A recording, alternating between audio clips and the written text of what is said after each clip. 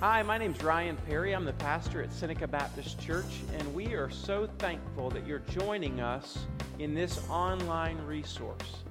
Our prayer for you is that this resource would not replace your active involvement in a local body of Christ, but would rather be supplemental to it. If you are interested in getting further connected to the ministry of Seneca Baptist Church or to giving financially, please visit our website, senecabaptist.org. Thank you and enjoy.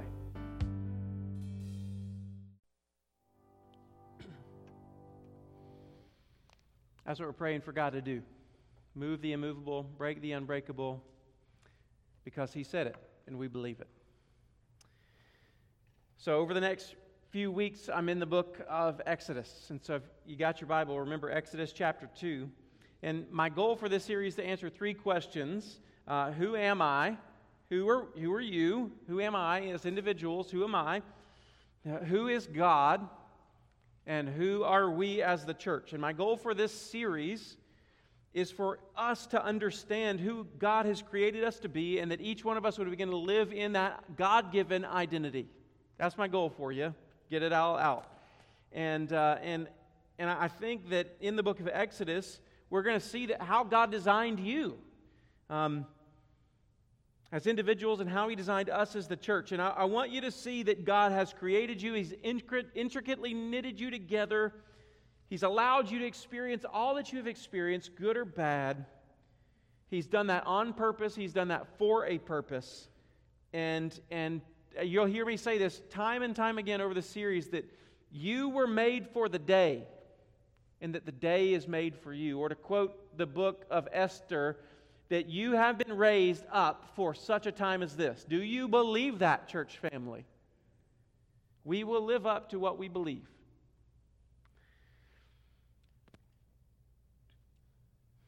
Because truly, I believe. And so if you want to ask me, all right, Ryan, what's your end goal? What's the goal? What are you trying to get at? It's that I believe that if we could ever see ourselves from God's perspective, that we would be such a dangerous force on the world that the principalities and powers of the world would tremble if we were unleashed as God's people in this world. I believe that. Now I want to see you cause a ruckus for Satan. I want for us to cause trouble to him every day. So last week we looked at how the book of Exodus is telling us the story of how God's preparing a people for Himself, and how He chose the people of Israel according to His plan, and is fulfilling His promise as far back as Genesis chapter 1 to Adam and Eve, and Genesis chapter 12 to Abraham, and that you and I, we can become God's people by grace through faith in Jesus, and how we are a part of something called the church, that all the schemes of hell can't hold back. That the church, God's kingdom, is an unstoppable force that you and I are a part of in this world. And even when Satan tries to stop God's church, God will redeem that evil intent and weaponize it against the enemy in such a way that God will get glory. That Satan's own schemes will be Satan's own demise, or in other words, that Satan will hang himself on the gallows that he creates against the church. Just like it says in the book of Esther. And today we're going to get a little more specific. So last week is, I am a part of God's people. Today we're going to get a little more specific and try to wrap our minds around the fact of, I am God's workmanship. I am God's workmanship. To help you understand how you fit in God's plan. And so here's the story so far. Exodus chapter 1, let me give you a background from last week, teaches us that God's people were multiplying to such a degree that Pharaoh himself became fearful of God's people and came up with an evil plan to eliminate the Hebrew people. That every male child would be killed and every female child would then belong to the Egyptians, and that the Hebrews would be weeded out over time. And so the question that I want to address today for us is, who am I? Who are you? Who am I? And so then how do I figure out who I am? How do I figure out who I am? Now let me encourage you. There's a book by a man named Trevin Wax. Trevin Wax.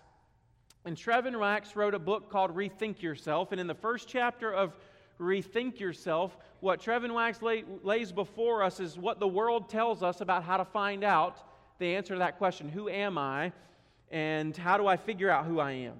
So he says the world has three rules for you. Number one is if you're going to find out who you are, you need to look in. You need to look inside yourself. Number two is then you look around. And three, finally, you look up. And the world is feeding this lie to us. Look in, look around, look up. And so the way that I find out who I am is to look inside first. And you'll hear things like this in our culture all the time. You'll hear phrases like follow your heart. You ever heard that? Follow your heart. Be yourself.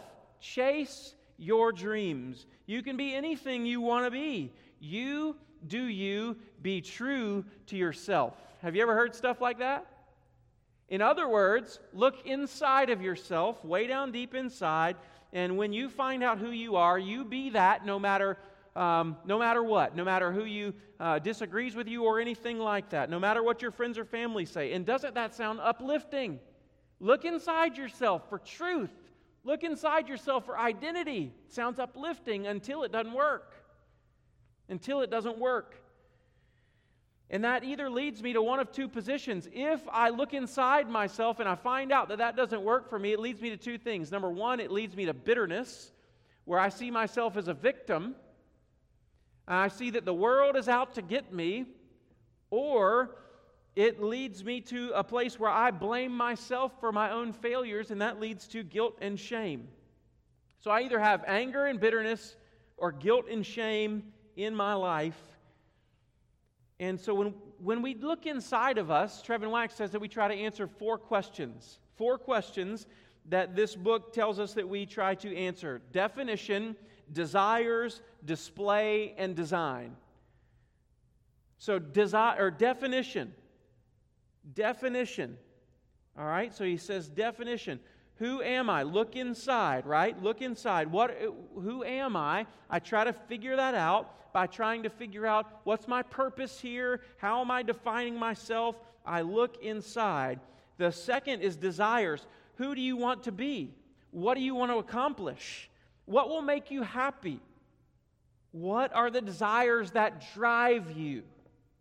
And so then when I find out my definition and I understand my desires, I do that by looking inside, then I display. I look around and I begin to display outwardly the definition that I've given myself and the desires that I have way down deep inside. I look around for people who will affirm my identity and desires. And so I surround myself with people who will applaud my true self. Do you see this in our culture happening, guys?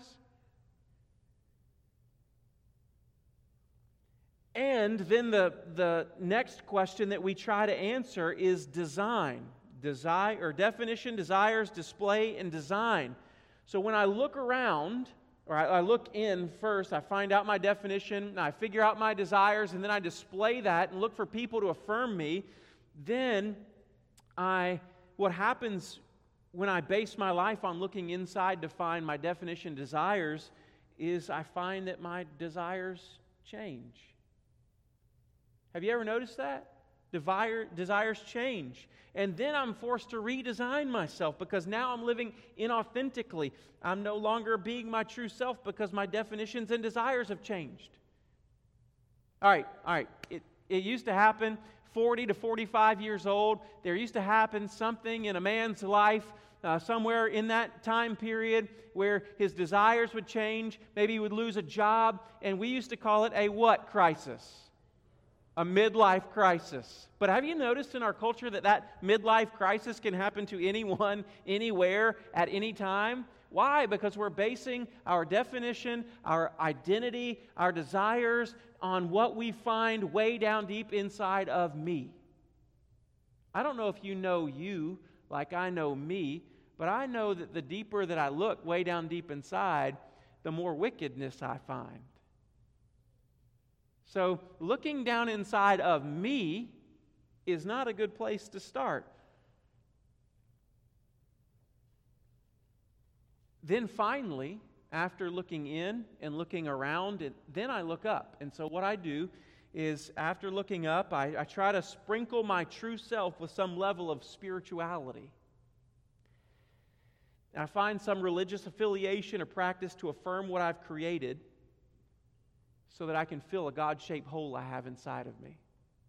Now, let me just make a statement here that might be a little startling, but some of us here are here not because we've been born again by the Holy Spirit, but because we've looked inside of us and we've found out who we are and what our desires are, and we looked around our culture and we've said, you know, I kind of most align with conservative Christians. And you're here not because you've been born again, but because you're trying to find a people who applaud who you truly are, or who you think you are. And if that's you today, I'm glad you're here. But I just want to let you know that if you look in first, and then around second, and then up third, that causes so many issues. I want you to look at the polarization in our country. Have you noticed? Have you noticed how divided our country is these days? We call it identity politics. Because when you disagree today, in today's world, when you disagree with somebody's stance on a certain definition, or you disagree with their desire, what you're doing is attacking their identity and their personhood, aren't you? Why? Because I've looked in, and then I've looked around, and then I've looked up. So if I disagree with your desire, I disagree with your self-given identity, it's no longer a good conversation. It's called hate speech. Are you with me? Think about how much this will impact a generation. I want to just imagine for a second that you and I walk into a middle school. And when we walk into a middle school, our pep talk is that you define yourself based on how you feel today. How's that going to go for us? It's going to go about the way that we're going right now. And it's because we're looking in, and then we're looking around, and then we're looking up. It's impossible to define yourself without comparing yourself to others. That's a dangerous place to be. Your desires are deceptive. And have you noticed, in this generation that we live in, we are the most medicated generation of all time? And we wonder what's going on. It's because we're asking people to look inside themselves to figure out who they are. There's got to be a better way. And I think this passage that we're in today, Exodus chapter 2, shows us a picture of a better way. Ephesians chapter 2, if you want to go ahead and flip there and stick something in there to hold that page, Ephesians chapter 2, it tells us that way. So, here's the choice that each one of us have to make today. Every one of us here today are either a child of wrath or a child of God. A child of wrath or a child of God. Now, a lot of us hear that and immediately we go, that's kind of offensive. Well, I'm just using Bible language here to describe to you how the Bible categorizes every person who's ever lived, that we are either children of wrath or a child of God. Now, let me show that to you in this passage. So Moses, just remember Exodus chapter 2, Moses and every other male child was destined to be killed because of the wrath of Pharaoh, king of Egypt. Then what takes place is that Moses' mom takes a leap of faith. She's not willing to kill her baby. She can't hide him any longer, so she creates a basket, puts the basket with Moses inside in the river, and lets him float down the river and trusts that God will have some kind of mercy on him. The baby is then found by Pharaoh's daughter, who even though she knows she's a Hebrew, it says in chapter 2, verse 6, what does it say? That she took pity on him. She took pity on him. She called for a Hebrew nurse who turned out to be Moses' mother, who raised him in his own home for the first few years of his life. And then after he was weaned by his mother, Moses was adopted by Pharaoh and became a child of the king. Do you see a picture being painted for us? A picture there. We're either a child of wrath or a child of God. This is a picture of the gospel, and Ephesians 2 gives us these two categories. Ephesians 2, chapter 2, verse 3 says that we were by nature children of wrath like the rest of mankind. We were by nature, not by choice, but because we were born of the first Adam, we inherited a sinful nature. You don't just have a problem with sinning, but you have a problem with a sinful nature. We are not sinners because we sin. Rather, we sin because we're sinners. Are you with me? Now, it's kind of offensive, but I don't mean it to be offensive. There's good news that Jesus Christ came to save us from that nature and give us a brand new nature. So, what I mean by being a child of wrath, it means that some of us in this room believe that you make a better God than God. Well, I'm going to try living my life my way based on my definition and my desires, and I act like I'm a better God than God. So what the Bible reveals happens to us when we are children of wrath or we're living that way. In Romans chapter 1, it says something like this: God gives us over to the lusts of our heart, to impurity, to dishonorable passions, and to a debased mind to do what ought not be done. So when I try to live as my own God, as my own Lord and my own Savior, what does God do? He turns me over to the things that I want. And because I choose to do those things, to live as my own God, God turns me over and I am a child of wrath. And therefore, according to Ephesians chapter 2, verse 3, that we're children of wrath, and then we deserve or receive the due penalty of our error. When we live our life apart from God's lordship, we spend our eternity apart from God's mercy.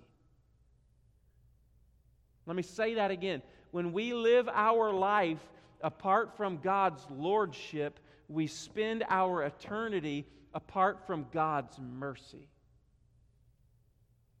We're children of wrath. And we are all that. We are all a child of wrath at some point. Some of us in this room still are. So, second option is that we're a child of wrath or a child of God. Now, have you heard it said before that we're all God's children? Right? Is that true? No. Now, are we all God's creatures? Yes. Are we all God's children? No. Now, we're all God's creatures, but not all God's children. Before Christ, all of us are children of wrath. But look at Ephesians chapter 2, verse 4 and 5. It says, "But God, being rich in mercy." Can you just sit back for a second? Let your heart dwell on the glories found in this passage just for a second. God, being rich in mercy, because of the great love with which He loved us, even when we were dead in our trespasses and our sins, He made us alive together with Christ. By grace you have been saved through faith. Can I get an amen on that? Isn't that good news? That we were by nature children of wrath. We were being our own God. We were living that way, each and every one of us. But then God sent Jesus because of His great love with which He loved us. Because He's rich in mercy, He, in the same way that Moses was shown mercy and grace there on the bank of the Nile River, Moses, this woman named Pharaoh took pity on Moses. And then he was adopted into the household of Pharaoh. There was mercy shown that he did not get what he did deserve, and there was grace shown that he was adopted into a family to which he didn't belong. We, likewise, are given that opportunity to be shown mercy and grace through Jesus. How? That God, because He is rich in mercy, does not give to us what our sins deserve. Can I get an amen? He does not give us what we deserve. That's called mercy. And then grace is when we do get what we don't deserve. And God is abounding in mercy, rich in mercy, and overflowing in grace toward us. That your sins deserve something, but not only does He not give that to you, but He makes a rebellious son a child of the Most High King. That we who are prodigal children and wayward sheep have now become sons and daughters of God Most High, and we sit at His table with Him. That's being rescued by grace. How did that happen? Through Jesus. It happened through Jesus. Why do you not get what you deserve? Because Jesus got what you deserve. Why do you get what you don't deserve? Because Jesus gave up His sonship for you, that you might be brought in. On the cross, my God, why have you forsaken me? It's the first time Jesus ever spoke to God in that way. He never has ever called Him God, but always Father. But there on the cross, He didn't say, my Father. He said, my God. Why? Because God the Father forsook the only Son, that you and I who forsook God might be invited into the family and made children of God. I don't know if your quiet means that it's sinking in or you're sleeping, but this is like the best news on the planet.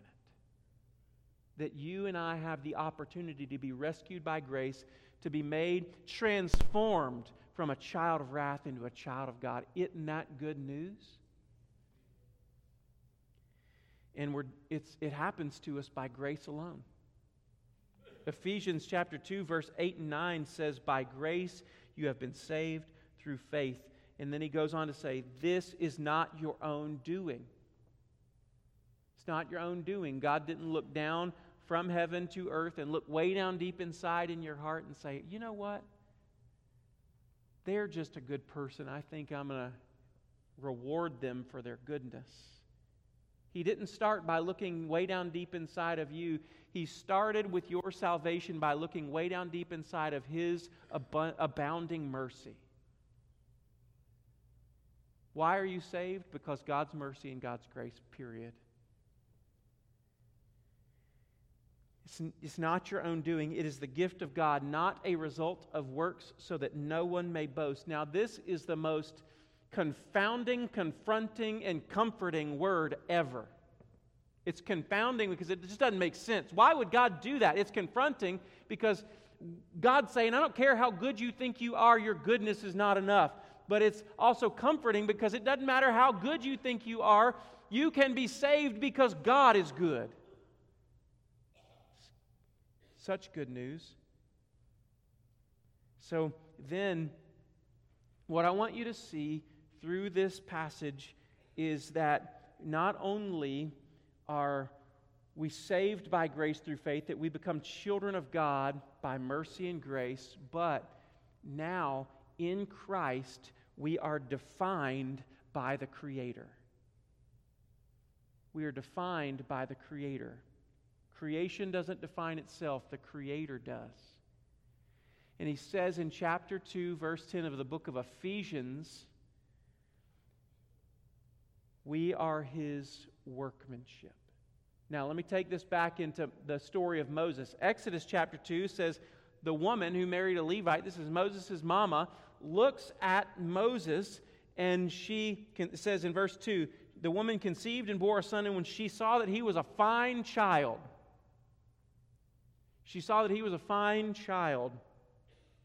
she hid him 3 months. And then Ephesians 2:10 says, we are His workmanship. That word workmanship is a fantastic word. The Greek word is poema. It's the word that we get our English word poem from, and it can mean a number of things. It can mean that we are a masterpiece. Have you ever thought of yourself that way? That when God creates things, He does not create junk. Isn't that good news? God never looked at you and said, I messed up a little on that one. He's never messed up. He's never created junk. When God looked at you, He created a masterpiece. The word in some versions, like here, is workmanship. But it is You are God's poetry in motion. Poetry is a will of the mind, it's a will of the heart, and it is a will of the flesh. And I want you to understand that when God created you, you were a work of His mind, you were a work of His heart, and you were a work of His hand. And He created you to be His masterpiece. Don't believe any less about you. I know I've spent a long time saying that we're sinful beyond measure, but you are also recreated in Christ Jesus to be a masterpiece. Apart from Jesus, we're still children of wrath.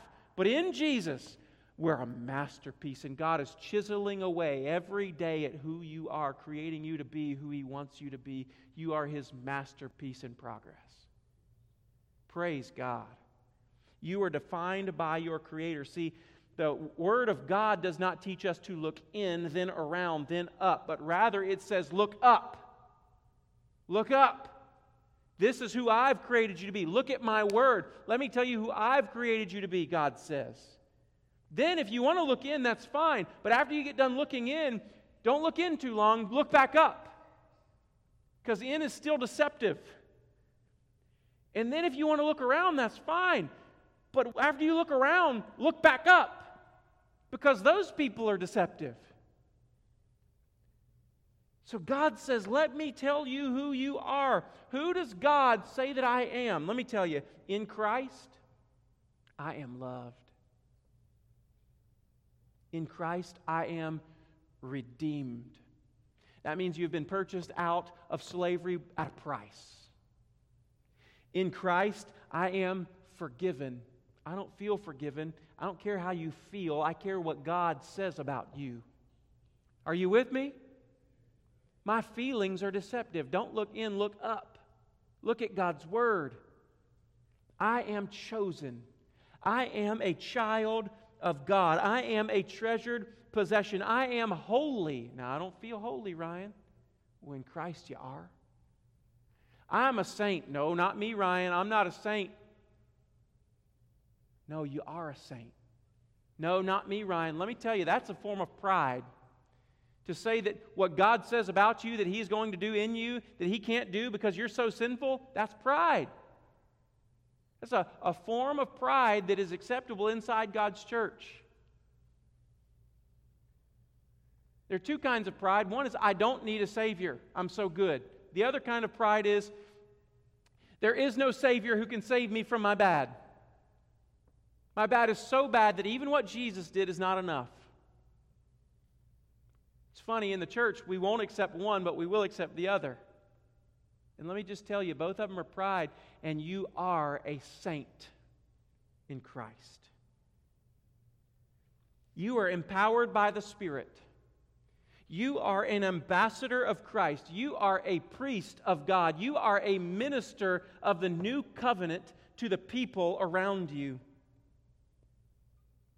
That's who God says you are. Would you begin to believe that about you? Because if you could come to believe all the things that God says about you, there's no stopping what God could do through you. Then I look in. What passions do I have? And how do they fit in light of who God's created me to be? How do they fit in light of His clearly expressed will in Scripture? What passions can He redeem? And what passions in my life can He weaponize against the enemy for His glory? Then I look in, but I look in only in light of looking up at Him. Who does He say that I am? You said it. I believe it. It's done. And can I just be honest? We could take out the second line. You said it. It's done. Doesn't matter if we believe it or not, does it? I think it's David Mettler who says that all the time. Doesn't matter if we believe it. He said it. It's enough. I'm going to lose my voice this morning. If I'm defined by my desires, my talents, my skills, my people, the position that I hold, what happens if it's gone? Who am I? But do you know what no one can take away from you? Is your God-given identity and definition. Nobody can take that from you. All the powers of hell waging war against your life can't take away what God says about you.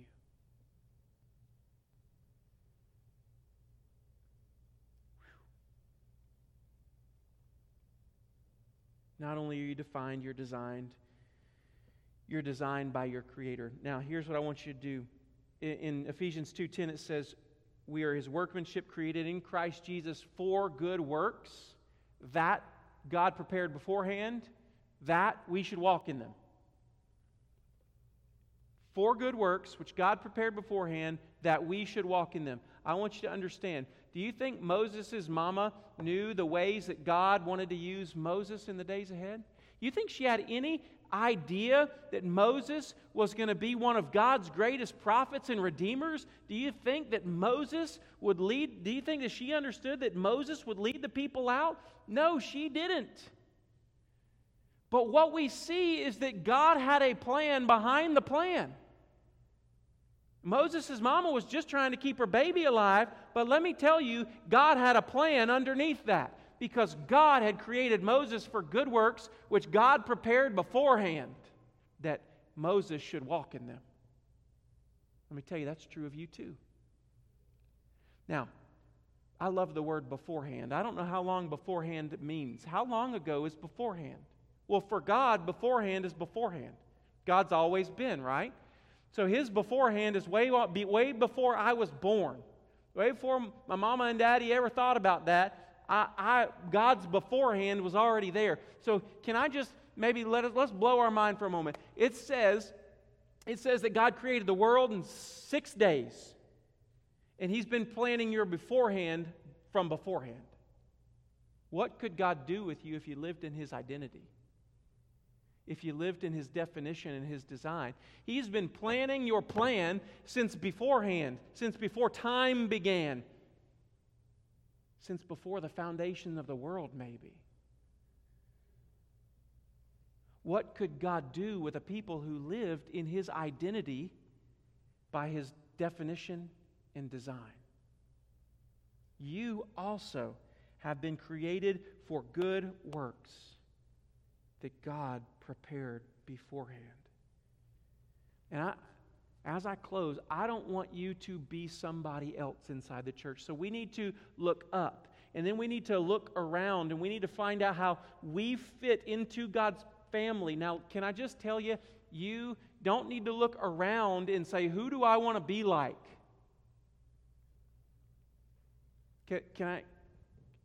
You make a really crummy version of somebody else. If God wanted two of them, He'd somehow have done it. But can I just tell you, He created you as a masterpiece, and there's none like it. He created you on purpose for a purpose. He created you for the day and the day for you. He made you for such a time as this. Do you believe that right now, of all the people that God could have chose to put in the world at 2022 to bring redemption about in the world, He chose you? Some of us are going, he made a bad move. He didn't. You were made for the day, and the day was made for you.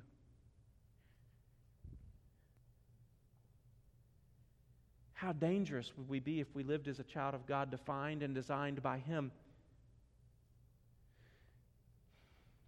So as we close, are you a child of wrath? Are you a child of God? Are you looking in and around and then up? Or are you looking up?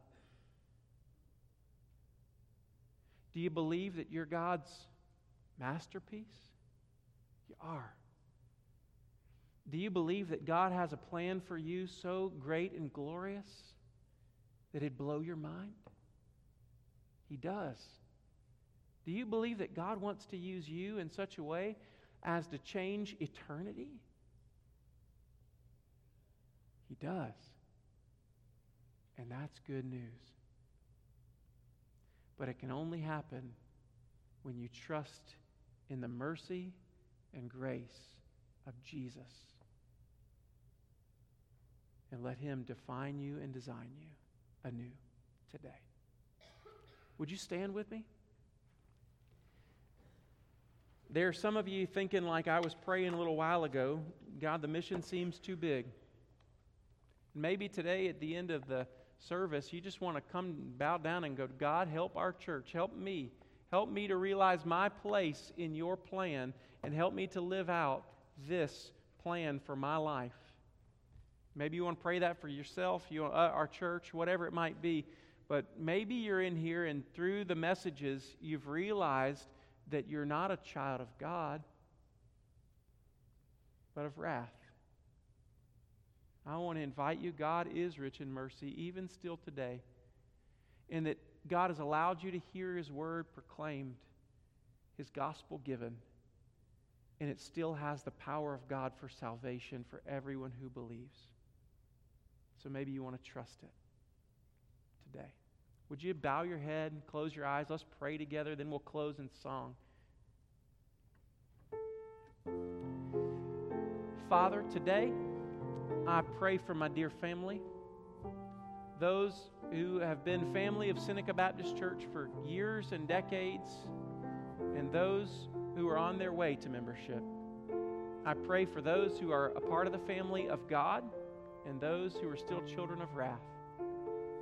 God, I ask in Jesus' name that you would speak to us now, that you would move us and break us, you'd mold us and shape us, that as we turn our eyes to Jesus, we would be defined and designed again by the gospel, and that we would live that out in such a time as this. For our country, for our world, for your glory. In Jesus' name, amen. Would you respond?